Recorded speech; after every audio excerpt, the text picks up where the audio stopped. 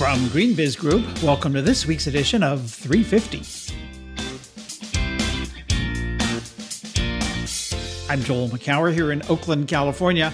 On this week's edition, carbon removal attracts some big bucks, agroforestry begins to take root in the United States, how a new EU directive will rewrite ESG reporting, and King Charles, climate, and the coronation. We're romancing the throne this week on 350.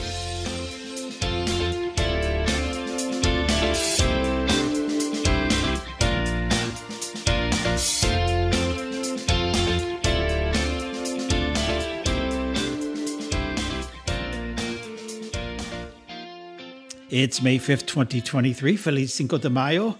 Welcome to another episode of GreenBiz 350. So glad to have you with us. Joining me from Midland Park, New Jersey is our own royalty GreenBiz editorial director, Heather Clancy. Hey, Heather. I'm still thinking about romancing the stone. The throne. Oh my God, you threw me way back with that reference. Okay. Sorry, I'm not that young. I am not that young either, but I loved that movie actually. I've just made me think of all the movies that I used to really admire when I was actually watching movies and going to the movie theater. Michael Douglas and Kathleen Turner, I think, right? I haven't looked it up, but I think it's my recollection. It's Kathleen Turner and Michael Douglas, yeah. Yeah. But how are you this week, Joel? I'm good. Just, trying to lean into a whole list of stories that I've got that things I want to look at. And and I'm sure you have a list too. It keeps getting longer. I know. Yeah. I'm looking at for Monday. I've got a piece coming up on boards of directors and sustainability, and looking into the decarbonization of advertising. Thinking of revisiting the flying dilemma that a lot of five people have. Where are we on that? Yeah. And there's about five or six more. Yeah. How about you? Ooh, well, today I have been thinking about plastic eating enzymes, second chance hiring, and B-Lab certification. Yeah, what about B-Lab? Well, so I've just noticed there's been a flurry, I don't know which term I'll use, but quite a few certifications. And so I've been actually talking to some of the larger companies like Nespresso that just have certified, and Just Salad, and why they're doing so and how the certification is evolving. It's there is a lot happening. They also struck a deal with a partnership with We Mean Business. I don't know if you saw that this week. So there's a lot going on with the B Corp movement. And I'm just trying to get my arms around it. Yeah. So just talking to a lot of people. Mm-hmm. One of the things that bugs me about the B-Lab movement, as you call it, is the conflation between the B-Lab, which is this voluntary certification that you're talking about for Nespresso and others, and the beneficial corporation status that's in 20 or 25 or 30 states, where a company can actually put into its organizing documents, its bylaws, that shareholder primacy is not necessarily the case, that the company may choose to work in to benefit environmental or social things, and that's okay. That's people talk about we're a B Corp, but no, it's a company that's been organized under the principles of whatever the Secretary of State of that state has set forth on as a B. Anyway, it's two different movements that often get talked about in the same breath. I hope you will make that clear in your piece. I will. It's interesting. I actually spoke with a company this week that is not been certified by B-Lab. Let's put it that way. But they're using the assessment to help them frame out their programs, which was interesting. So that assessment. Yeah. I'm sure a number of companies do that. Yeah. And but we'll look forward to that piece and reading more about what B Lab is and maybe isn't these days. Thank But, you. let's, instead of talking about the stories we've yet to do, let's talk about the stories we've done in the Week in Review.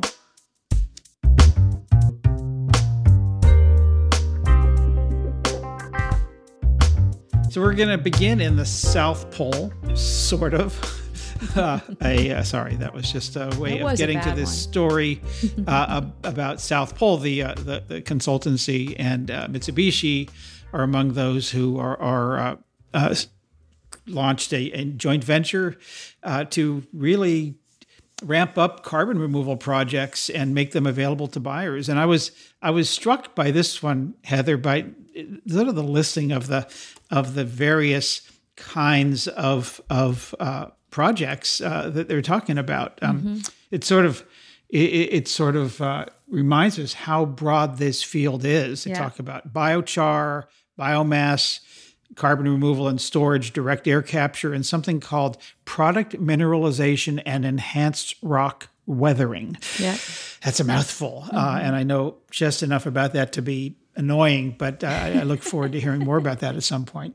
What is this really, do you think, a landmark? This is a piece by the way, Jesse Klein, our senior editor, who's been our point person on carbon removal editorially at GreenBiz. What was your takeaway from this in terms of its significance? So this is another, what they're calling advanced buying commitment or advanced buying consortium, et cetera, depending on the words you use. It's like Frontier, which is a similar group that was put together by Stripe, Alphabet, Shopify, Meta, and McKinsey. What I like about these particular initiatives is that they're basically saying to potential investors in these companies, there's a number of companies named, smaller companies named here in the story, that, hey, you know what? If we can get this thing off the ground, if we can help, if you, banks or others, can lend these people money to build these things, we'll buy the actual, we'll make purchases. Well, essentially buying the credits, as we've discussed before. They're buying removal credits instead of avoidance credits, more or less. So I do think that these kinds of ventures, initiatives, if you will, are important for signaling to the market that people want to buy these things. And right now, I think they might be particularly important because, of the climate tech funding climate has kind of cooled off, if you will. I mean, I think that's putting it politely. It's really taken a hit based on these, even before the banking crisis, if you will, at the regional level kind of hit us. The money was not drying up, but slowing. One of the things that happened, I think this is significant because one of the players in this consortium is South Pole. Yeah. Back in January, there was this sort of tough investigation into some of the credits that they were selling, and they found that some of these credits were grossly overestimated. And so I'm wondering, they claim, of course, that the credits were legitimate and doing what they said they would be doing from a carbon removal perspective. But I think there's a lack of trust that's taking place here. And to that point, and I'm wondering what your thinking is on this, a lot of these companies who they're selling these to, I think, are investing in something that really is still unproven or still has yet to really ramp up in the way that it needs to. And they're really placing a bet here on something that is risky, I guess, particularly if they're aiming to achieve some net zero commitment, which of course most companies are. Yeah. How big a risk do you think this is? Well, I absolutely totally agree with you that it is a big risk because we don't know, and some of these things will not make it, right? Some of these projects will not come. I mean, and a lot of the contracts, at least that I've looked at, they have very specific time-bound things in them. Like Shopify, I was looking at some of theirs the other day, and they're short-term. They're looking at short-term stuff and then longer-term stuff. For me, like the the thing that's a big question mark, another big question mark, if you will, is that I don't know who's verifying these credits, right? Like we don't know, I don't think there's a really clear or comprehensive system yet for actually authenticating these removals. And so there still needs to be a lot of work done there. So this is a very nascent market. I mean, but still, so was power purchase agreements for renewables. I mean, and people were hedging their bets that there would be a price on carbon. In that case, that the energy costs were going up. They needed to invest in solar and wind, and they could make these contracts and kind of get themselves some credits for that. And it very much reminds me of that movement, the corporate renewable movement, like about 5 or 6 years ago, where the sort of evangelists and early adopters are really trying to catalyze the market. And I guess they can take some risk. I don't know how much, I don't know how they're actually deciding how much to put into these things. You notice it's not just one company, it's groups of companies. So I don't know. It's important though. I think in order for any more money to go into these things, you have to prove that someone wants to buy. Yeah. You got to try, and hopefully that the risks are minimal. There will be speed bumps in all of these journeys, and hopefully we saw those, and we're now back on a smooth pavement. But let's move over to sort of a related topic, and at least in the sense of nature-based solutions.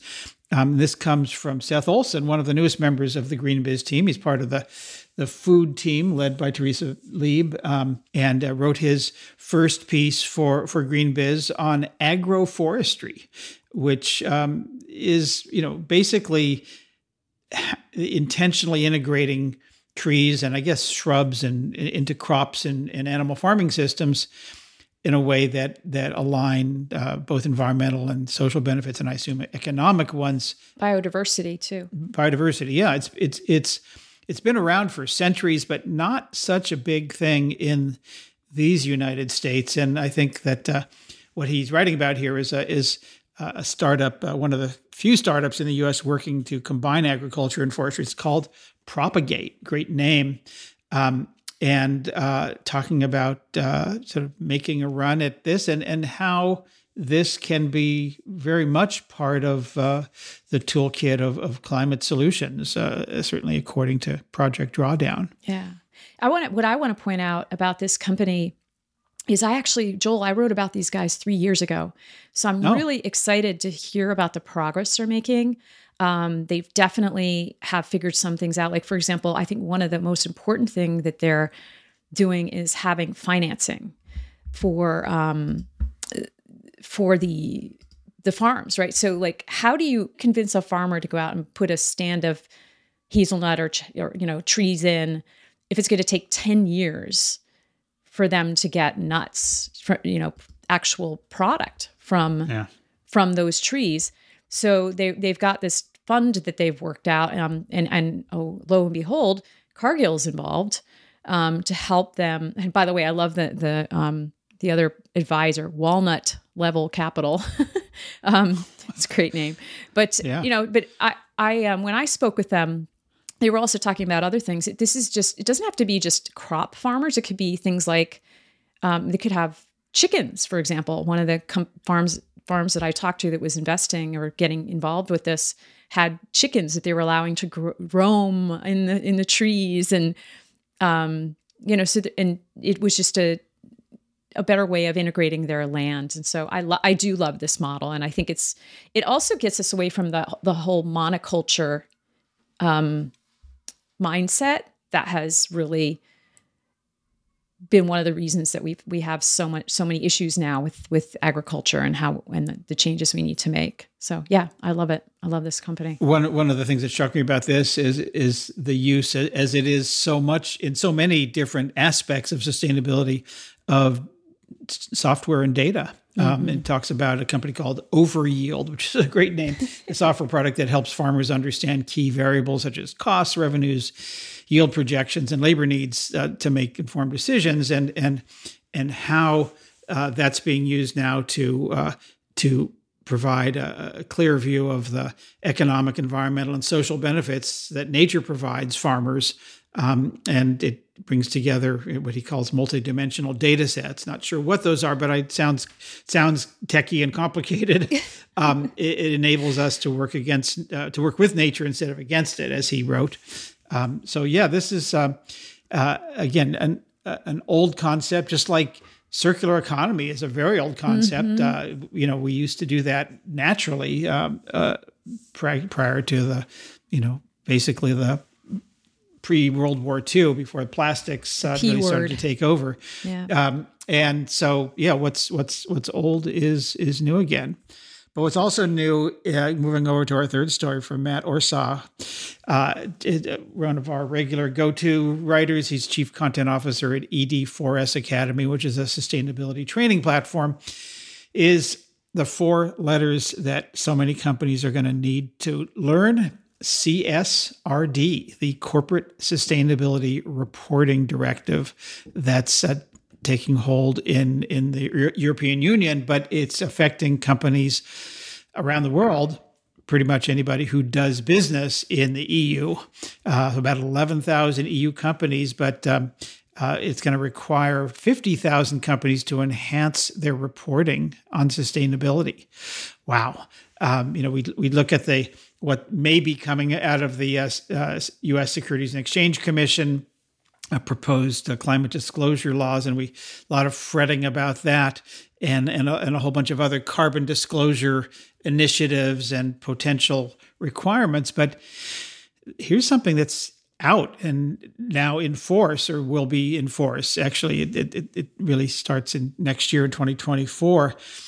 50,000 companies, did I mention that, are going to have to change how they report. So this is a big deal. Yeah.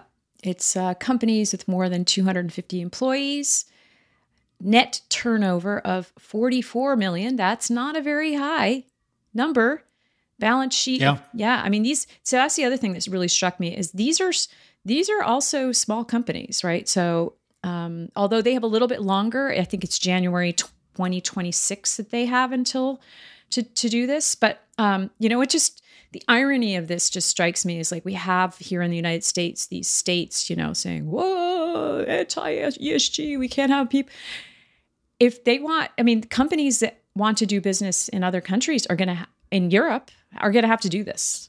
Mm-hmm. They don't have a choice. And so I'm sorry, Governor of Florida, but your company has to do this. I don't know. I just really don't. It just, again, it's mind-boggling, the sort of posturing around this. But in all seriousness, I guess you better bone up on Europe's directive because that's going to hit. I think, everyone who's fretting over the SEC should get their people learning more about this. And I think one of the, I guess, Joel, and you probably know more about this than I do. I know that we were expecting some updates on the SEC, but we didn't get them in April. And I believe that one of the things I read was that they're trying to get better aligned with this, actually. That's one of the things that might be holding it up, so that there is less gear grinding, that maybe the things are more aligned. I don't know. That was one of the things I heard. That's just hearsay, of course, but maybe you have a better read on that. No, I've heard that too, and from as best I can tell, the final proposal will be coming in May, June, July, August, September, October, November, or December. We don't really know. But I want to go back to something you said, Heather, because on the small business side, just to clarify that the companies outside of Europe that do business in the EU will be covered if they generate a total revenue of $167 million in the EU and have at least one branch or subsidiary in the EU. And so with one branch or subsidiary in the EU with more than $44.5 million in net revenue. Got it. So that those aren't so small businesses, although I think by some definitions they would certainly be in the mid-size category. Yep. So still pretty small, still smaller than most people probably realize. Yeah. So a lot more reporting that we'll be doing on corporate reporting.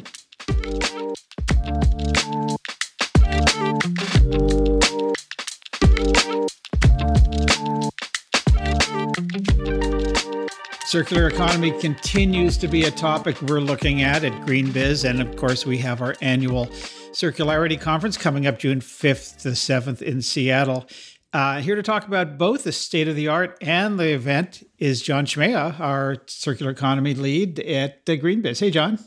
Hey, Joel, how's it going? It's going great. So let's talk about the circular economy for a second. It seems to be one of these things that's under the radar, sort of continues to gurgle along, if you will. How would you describe the state of the art right now? And how much changes from year to year?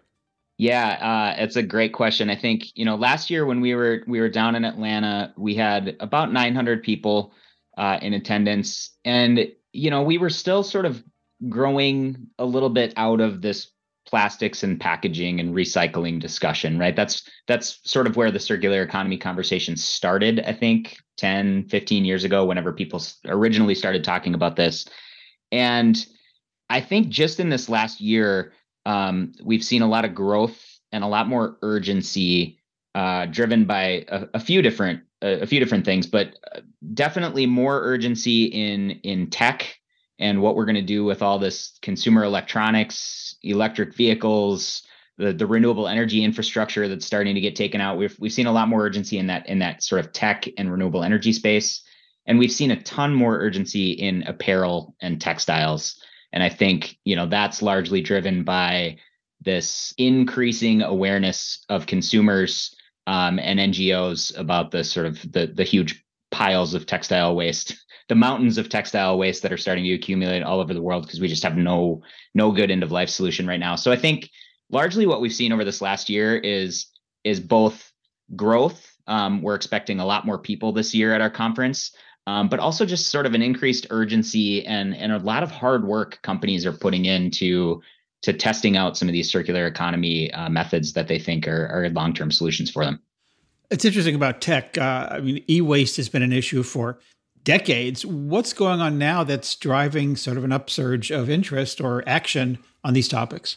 Yeah, I think part of it is, it seems to me to be two or even threefold, right? One is with the, every product we buy now seems to have a bunch of different chips in it, right? So chips are a big deal. There was obviously a shortage at one point during the COVID pandemic, and the U.S. government's putting a lot of emphasis on it. So I think chips are part of it, and just the huge increase in need for those.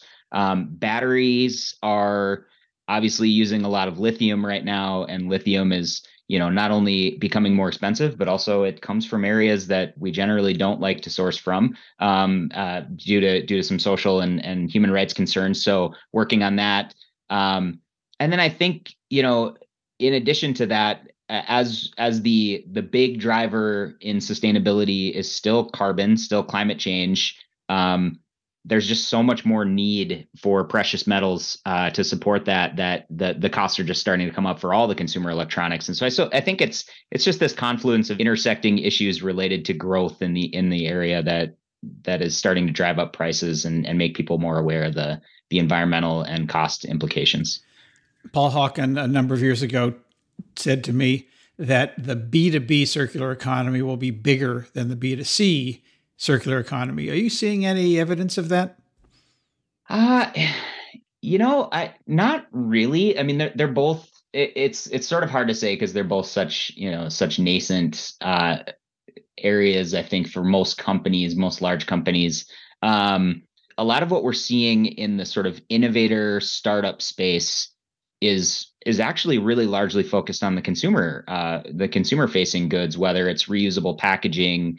Or recycled, upcycled materials for apparel. So we're starting to see a lot of that in the business and consumer space. I think what the challenge for the business to business sector so far has been, a lot of companies are doing a lot of good work on designing their products for circularity. But then a lot of them are dropping the ball on how to actually get those products back and keep them in circulation. We see it in the building sector a lot. We even see it in auto, right? Like cars always get returned and recycled, but there's a lot of downcycling happening there. So I think there's definitely areas for improvement in both. Business to business, it's really about keeping track of that stuff, getting it back and keeping it at its highest and best use. And then business to consumer, it feels like it's a lot of, sort of convincing consumers to change behaviors and things like that. So they're different problem sets, but they both seem to be accelerating pretty fast right now.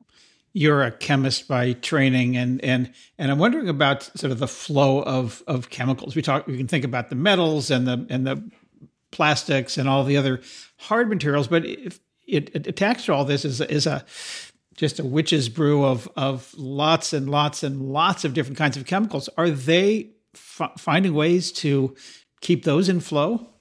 It's despite being trained in chemistry, we don't have a lot of these conversations in our community right now. And I think it's a miss. We definitely engage with the big chemical companies, and they've had processes in place for a really long time to distill and repurify processed chemicals and get them back and reuse them. But I think there's still a big gap there for a lot of the chemicals that we use in industry. And then, on the flip side of that, there's also a big need to just improve the sustainability of chemical manufacturing in general, right? Whether it's toxicity profiles, energy use, water use, where the chemicals are coming from in the first place. A lot of them still come from oil and gas. So I think there's still a lot of opportunity for the chemical industry to become more circular, because the technologies are often there. Having worked in a chemistry lab long enough, I know we could keep stuff if we put the time and effort into repurifying it. It's just that's not always economically viable. So I think these companies have to really dig in and figure out new tech for that and improve the tech they have. Lots more work to do. Well, let's talk about the event coming up in just a little over 4 weeks. What are you excited about? What's sort of top of mind for you? I'm really excited about how much the universe of people that are interested in this topic is broadening. I mentioned earlier, it was very heavy on plastics and packaging early on. We're starting to see a lot more interest, both in attending and speaking at the conference from every sector of the economy. One great example of this is last year for our conference, we had about 260 speaker nominations come in that we had to weed through for our spots. And, a lot of them were pretty, pretty light, actually. They weren't the topics that we really wanted to discuss. This year, we got over 500, and it was really hard to narrow them down. So we're seeing just a ton more interest from a lot more sectors and a lot more good work going on, where people really have initiatives they want to talk about. So that's really exciting for the conference itself. Also, I'm really excited about some of the speakers we have and some of the organizations we're bringing in.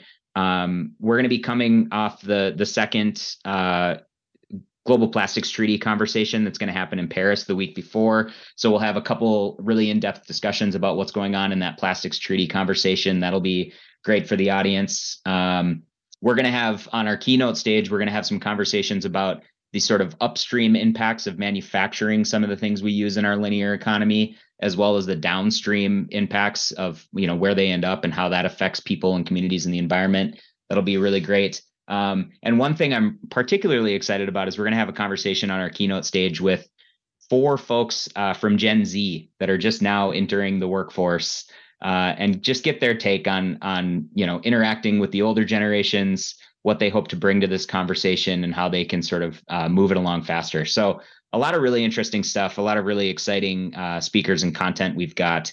And we're going to be in Seattle, which is sort of a hub for all things circular economy and reuse. And we're excited to bring that story forward too. And soon to be outgoing Governor Jay Inslee, state of Washington, will be on the main stage as well. Lots going on there. Well, we'll pin a link to the conference on the episode page for this week's podcast. Jon Smieja is Vice President Circularity at GreenBiz and leads all things circular, including the upcoming Circularity Conference, June 5th to 7th in Seattle. Thanks so much, Jon. Thank you, Joel.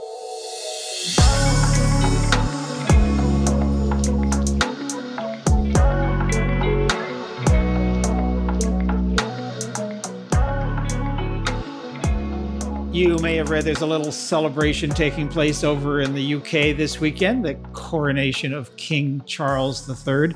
Seemed as good a time as any to check in with our friend James Murray, editor-in-chief at BusinessGreen over in London. Hey, James. Hi, Joe.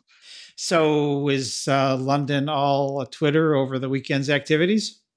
I think so, to a degree. As always, we're always a bit jaded as Brits. We're always a little bit divided on these things. But no, there'll be a bank holiday weekend. There will be a huge ceremony tomorrow, and yeah, we will have the official coronation of the new king. And of course, Queen Elizabeth lived for so long that the vast majority of Brits, it will be the first one of these we've ever seen. So yeah, a significant moment. Well, the first one in 70 years. So King Charles has a long history of environmental action, activism, philanthropy. And I actually wrote when Her Majesty passed back in September, and sort of a little note of hopefulness that maybe Charles would, continue his climate advocacy in particular when he ascended. What can you tell us about how that's gone so far and what you anticipate going forward? I think he has continued it to a degree. Now he's had to step back, and he was very mindful, I think, when he sort of first spoke after his mother's death about the sense of it. As a king, he can't have too political a role, and obviously a lot of these issues around climate, rightly or wrongly, are deemed to be quite political. So he has stepped back from being a trustee of a lot of the organizations from the environmental perspective that he was involved with. But equally, no one can sort of zap his memory with a sort of Men in Black style thing and make him forget all this. And he can't make the public forget it either. Everyone's very, very aware that, probably the issue that he cares most about in public life is nature, is climate, and is the sort of responsibility we have to future generations. So I think some of his public pronouncements have kind of hinted at that, not in quite as overt a way as was previously the case. But all the organisations that he previously worked with are still very much, it's clear that he was involved for a long period. I think other members of the royal family are going to pick up a lot of those trusteeships, and that involvement will continue. And then there's been a bit of a nice touch just announced this week that there's going to be some new nature reserves made in his honour. There's going to be a series of coronation woods planted as part of the UK's tree planting programme, which is kind of going on anyway, but they're going to give them this branding to try and engage people more with nature. And I would be very surprised if his time on the throne isn't sort of characterised by this steady drumbeat of environmental concern and environmental issues. Yeah, I was sort of wondering. I mean, so there's some things that he can no longer do the way he was when he was prince, but are there things that King Charles can do that Prince Charles perhaps couldn't? I mean, I think there absolutely is. I mean, he has that kind of thing in the same way that I suppose presidents have as well, of just like he has this huge global profile and this global reach. And he also has immense convening power. So, one of the things that did happen since he's come to the throne was there was this bit of a row with the government about whether or not he should attend the COP28 summit out in Egypt. And there was a bit of briefing between the palace and Number 10 sort of suggesting that he was kind of keen to go, because I think he was originally planning to go before he ascended to the throne. And then it was decided that maybe he shouldn't go because it is a bit too political. It's more of a sort of diplomatic thing. And I think maybe it was a little bit too soon for him to kind of say, no, I'm definitely going. And he took his advice from Number 10 and decided against it. But, it was made known that he would, I think he probably wanted to be there. And he did host a reception at Buckingham Palace, again, ahead of COP28. And, the great and the good went. When you get invited, people go. So I think he will still find ways to, use that convening power, to use some of his public pronouncements to, continue to advance the causes that he cares about. And what's really interesting from our listeners and our readers' perspective is that he does it in quite a pro-business way. I mean, the organisations he was involved with are groups like the Corporate Leaders Group on Climate Change, the Cambridge Institute for Sustainability Leadership, and various other initiatives that kind of saw the power of business as kind of positive, transformational, progressive force in this. So we certainly know about things, all of climate and other things being political. Over on this side of the Atlantic, what do you think the impact of that is going to be? Someone who's had such I think, a steady hand on something that is so political. by at least some people. How's that going to, do you think, affect not only how he's perceived, but also what he can do? I think that's definitely a risk. I mean, that is absolutely true that he's, the Queen was so adept at not saying anything particularly controversial, although often still getting her thoughts across. I mean, she was still known to care about these issues, and she was able to make that clear. But obviously, Charles has had such a long record as heir when he was a bit more outspoken, and yes, parts of the right wing press really do oppose aspects of what he said, and certainly don't treat him with the reverence that they maybe did his mother. And I think the palace is very acutely aware that, at times of change there is a risk. They are, they do rule over us through a degree of consent. I mean, republicanism isn't exactly a burning force in the UK, but it's not nothing either. There are people who continue to oppose the monarchy, and we'll probably see some protests over the weekend to that effect. And there's also lots and lots of people who only kind of support it if it's kind of seen as this very, very neutral thing that doesn't get too involved in politics. And I think, I do think he will be curtailed to quite a large degree in what he can say. And the counter argument to that is I think the palace is very adept at using that soft power that it has in ways without necessarily overstepping the line too much. So it'll be a very delicate balancing act. It's going to be interesting to watch. It'll be interesting to watch how the press responds, how the public responds, and how the palace manages it. Because I think the one thing everyone does know is he's not going to want to just drift along and do nothing. He will want to use his platform in ways that he feels can benefit this grand transition that we're all in. And then there's William, now the heir to the throne, who he's got the Earthshot Prize and seems to have followed in his father's footsteps in those ways. What's going to happen with him as it relates to these issues? I mean, I think he will definitely continue to step up. I think the Earthshot Prize is now pretty well established. I mean, it's what now in its second or third year. Does tend to make quite a big global fanfare. Has an interesting and growing portfolio of projects that have been engaged with it. So I think we'll continue to see that. I think, obviously, there's been the dramas with Harry moving to the US. I mean, he obviously, again, similarly cares very much about these issues. Although, of course, there's also the cautionary tale there about the sort of press pushing back against the royals if they are deemed to press sort of step out of line. But I think the family as a whole will continue to sort of lobby quite hard for more ambitious action on this front. And will continue to probably resist the charges of hypocrisy every time they get in a private jet. It's not a simple dynamic at all. But I think they'll continue to be one of the few sort of groups. Particularly, I think Prince William will have that leeway to go out and do this stuff. People who have a real global profile, who are willing to kind of lean into it and do their best to promote some of the projects and changes that are going on. And I suppose part of the tragedy is here that there aren't that many of them. There aren't that many people with that level of, I suppose, celebrity is the right word, who are frequently and proactively talking about these issues. Yeah.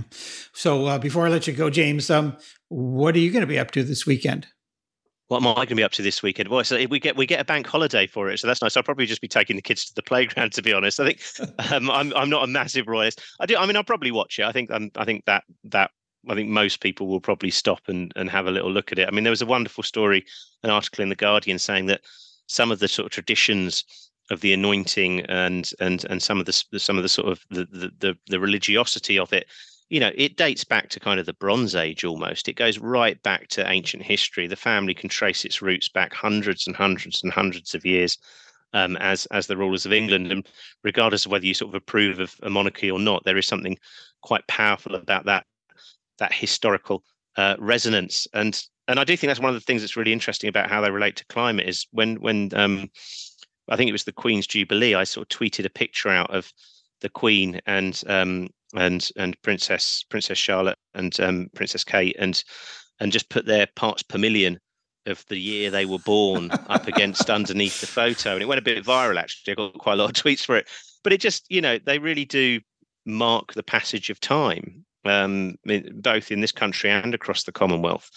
And I always think that that resonates quite massively with the huge changes we're undergoing now. So yeah, my family are coming over for a barbecue as well. That's what we're doing. We're making use of the bank holiday weekend, so there'll be a bit of the Murray clan will be getting together. Well, I'm sure it's going to be great, and and whether you're a Royals fan or not, it's exciting. I think around the world they'll be watching, at least noting the moment. Well, look forward to hearing more. Thank you, James Murray, Editor-in-Chief at BusinessGreen. It's always a pleasure. Thanks, Joel. And that's our 350 podcast for this week. As always, just go to greenbiz.com/350 to find more about the organization, stories, and events we've mentioned this week. While you're on the site, check out our free weekly newsletters. They're a great way to stay up to date all week long. Just go to greenbiz.com/newsletters to sign up.